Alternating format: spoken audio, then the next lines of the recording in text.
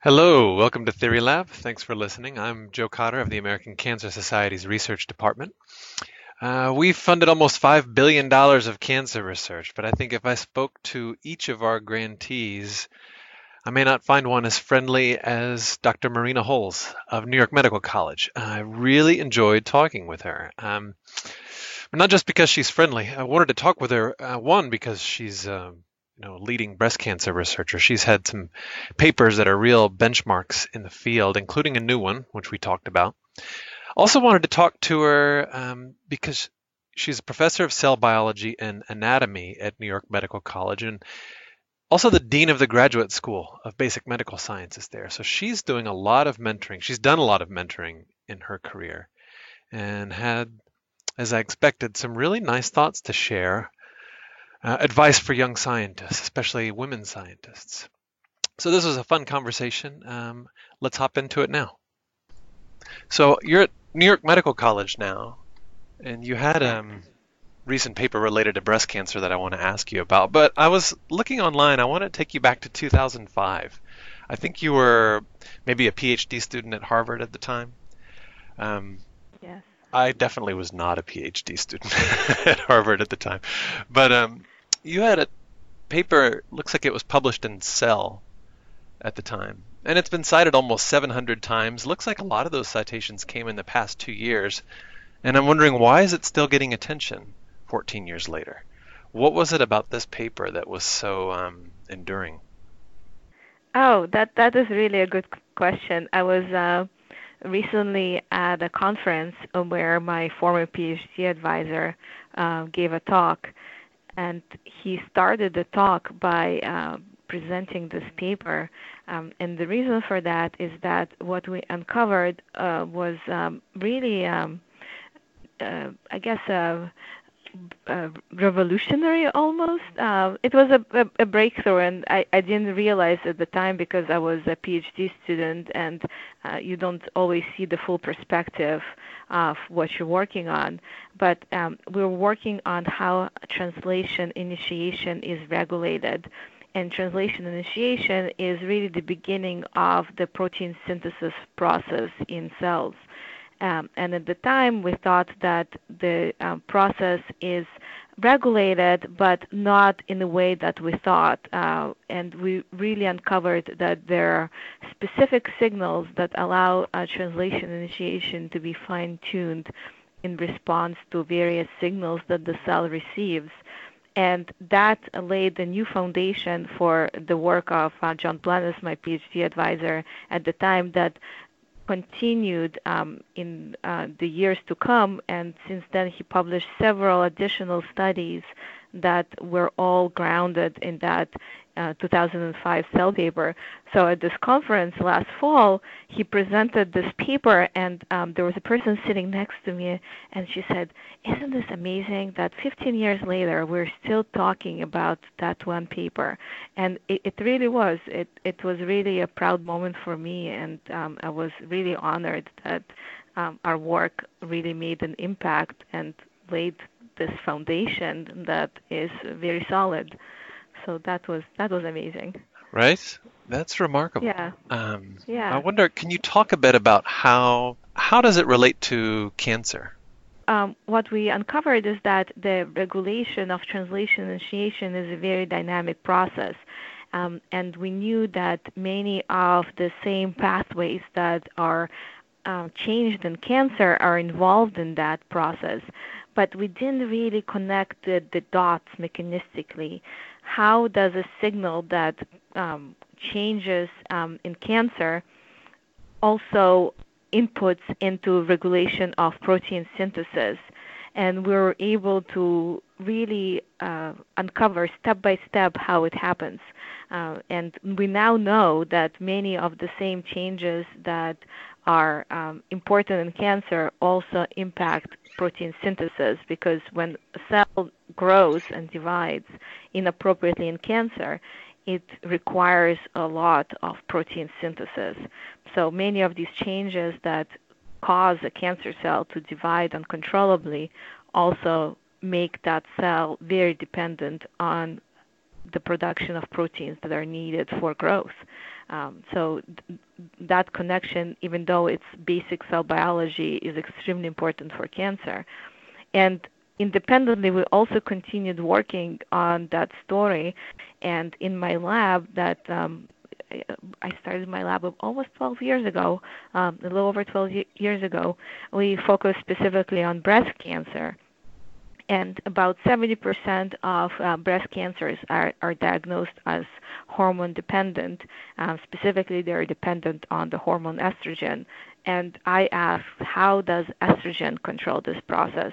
And this is what our recent paper is about. Really, it's about how estrogen controls protein synthesis in the cells. Again, it's very gratifying to me that a story from 2005 continues to produce these offshoots and projects that really expand our understanding of how protein synthesis is regulated and how it is dysregulated in cancer. And in my lab, we study how it's dysregulated in breast cancer specifically. How interesting you see the through line from this paper back in 2005 or whenever it was, all the way to this recent paper that you just published. And it makes you think, like, what papers are going to be published this year that maybe the PhD student who published them thinks like, oh, here's a neat finding, and doesn't really realize how transformational it is going to prove to be. But let's get to this paper, this new paper of yours. How would you explain this new paper to somebody who's not a scientist? Oh, that is a difficult task, but I'll try. So the way that we view estrogen is that estrogen is a hormone, and what it does, it promotes proliferation or growth of various cells. And in breast cancer, what happens is that there are breast cancer cells that become very dependent on estrogen for growth, and estrogen really fuels their growth. It causes them to divide inappropriately. And what we know about estrogen action is that estrogen interacts with a protein in the cells called estrogen receptor. And together they form this complex that regulates gene expression in cells. Essentially, it tells the cells to initiate this program to divide and also to do other processes that are cancer-related. So estrogen is really important in cell growth and also just basic happenings in the cell. Yeah, of many cells that are normal in people's bodies, right? In men also, and in women especially. And what we found is that in addition to this role as regulator of gene expression in cells, estrogen and estrogen receptor also regulate protein synthesis.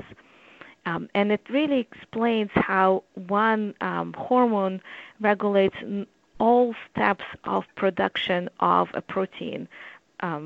We originally thought that the main step where the regulation happens is at the level of DNA, of regulating how genes are turned on. And what we realized is that this is only one of the steps.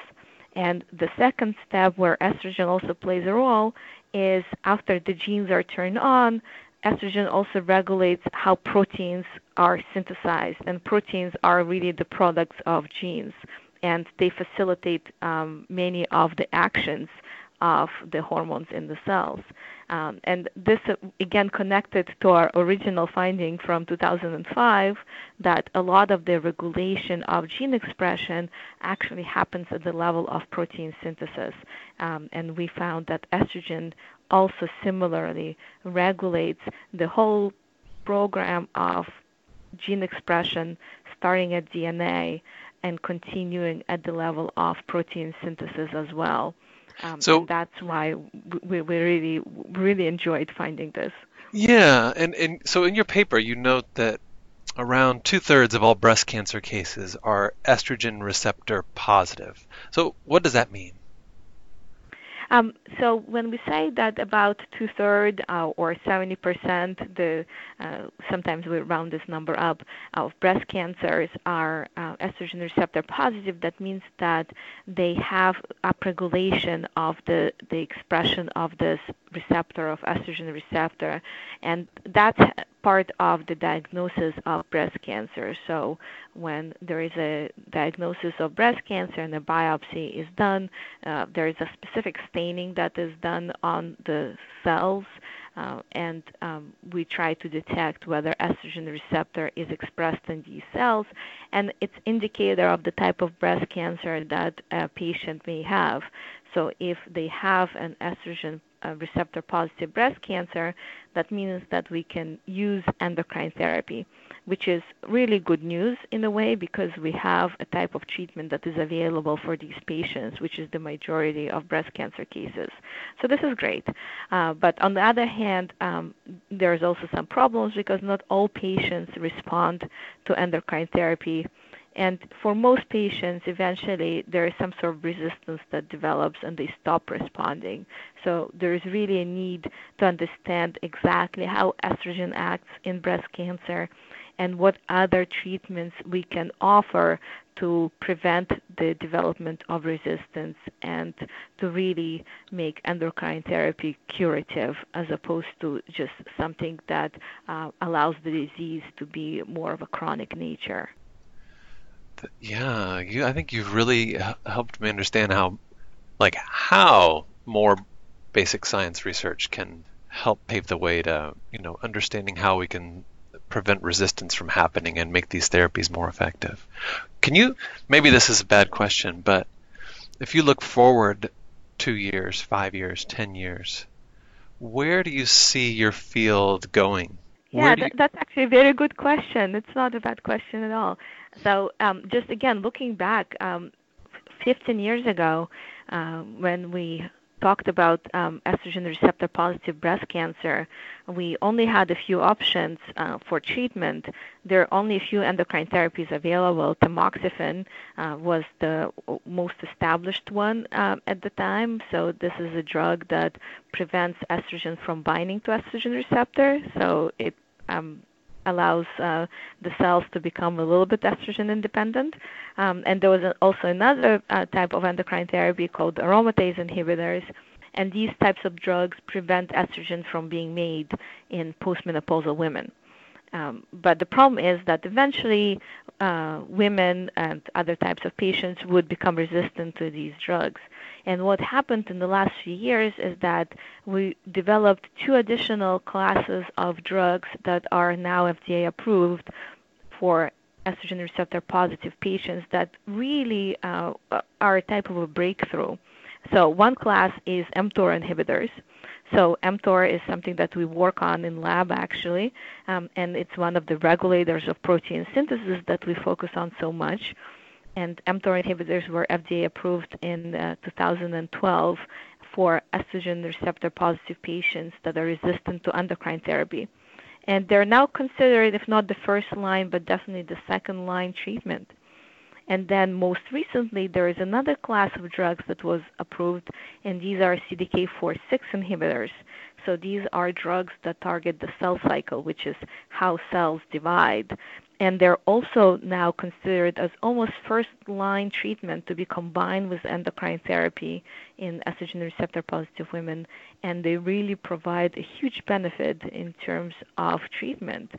And that happened, as I said, it started in 2012, which is just, 7 years ago. So huge developments can be made on a really short time scale, and I think that going forward we're going to uncover these additional what we call druggable targets that we can develop drugs against and that we can combine with existing treatments to really derive huge benefit for treatment. So I'm optimistic, yeah. Speaking of huge developments, maybe not for the field, but in the last year, there have been some huge developments for you. You became the dean of the graduate school, Graduate School of Basic Medical Sciences at New York Medical College. So maybe this is overdue, but congratulations. Thank you, Joe. So when you were just starting out as a scientist, did you did you want to reach this kind of leadership position? Did you want to become a dean, or did you just want to do great science? That's a good question. So I really wanted to do great science, and I still want to do great science. So that hasn't stopped.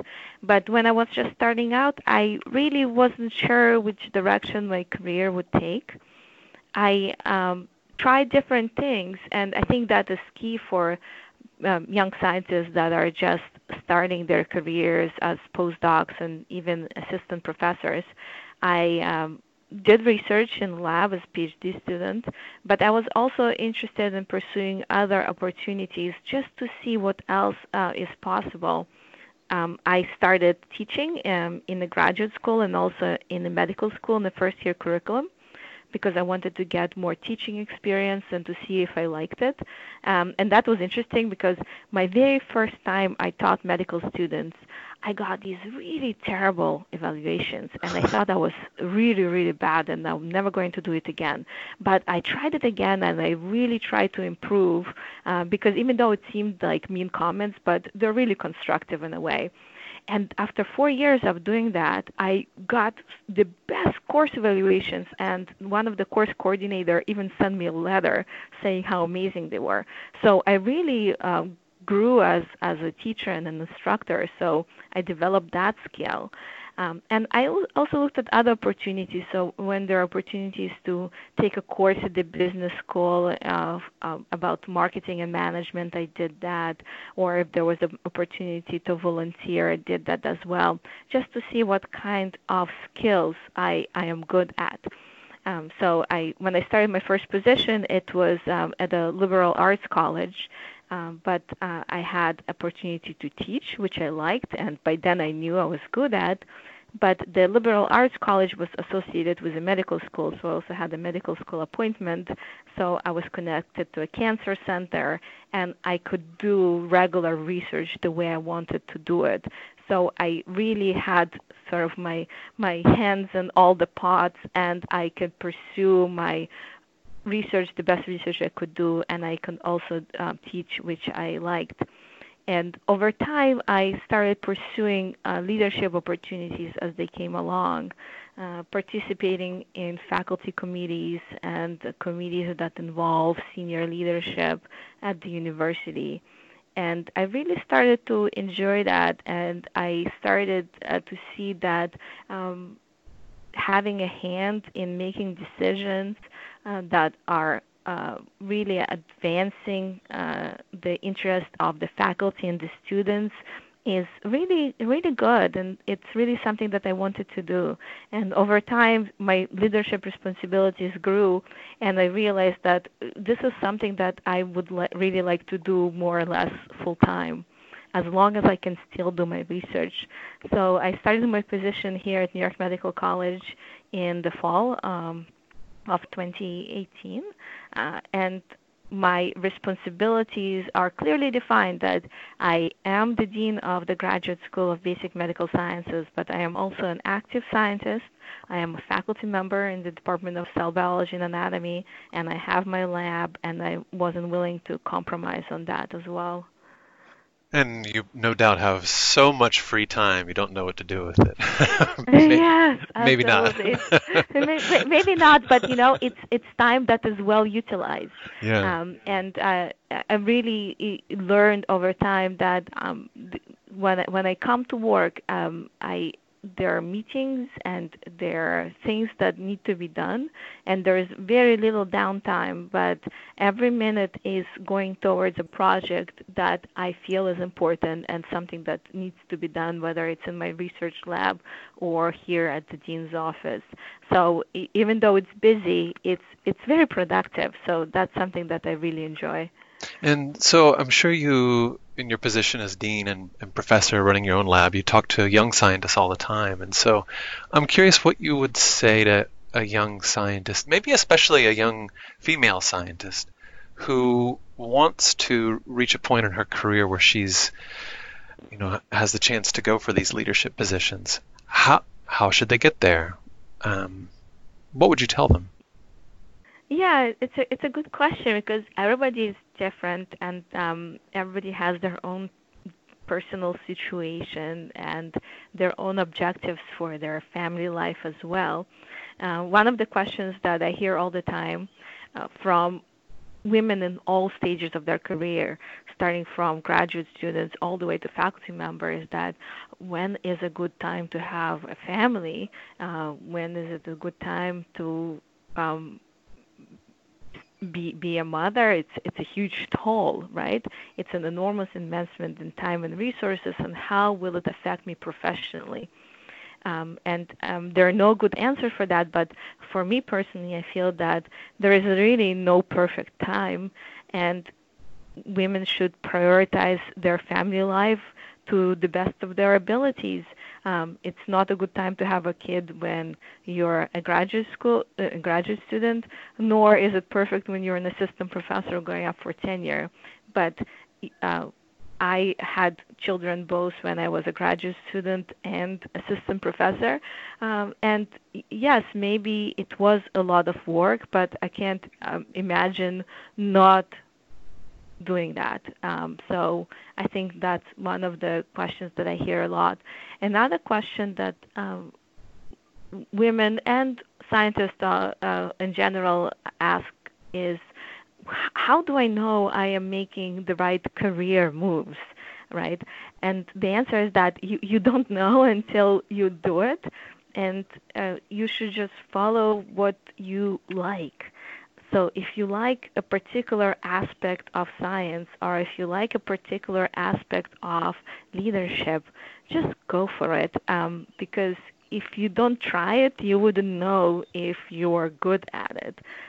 And don't be afraid to sort of climb that career ladder, because no one else is going to tell you whether or not you can do it, right? So you kind of have to trust yourself to be able to do these things. That's great advice. So what's next for you? I don't know. I really am enjoying my role here as the dean. Again, there are various school of thoughts on how long should the dean stay in their position. One thing that is very reassuring is that the previous dean of the graduate school was here for 25 years. So if I like it, I could definitely see myself being a dean for a really long time. My predecessor went back to his position as professor of physiology, so he continues to do what he loves. And I guess that is a goal for me as well. I will continue doing what I love. I'll continue doing what I feel will be important for me and also for the community. I really would like to make a difference for graduate education and graduate students here at New York Medical College, and we'll see. Again, we don't know until we try it. Right? Well, thank you. Thank you for everything you're doing inside the lab and outside the lab, and helping students along the way. And thanks for joining us today. I really appreciate it. Thank you very much, Joe.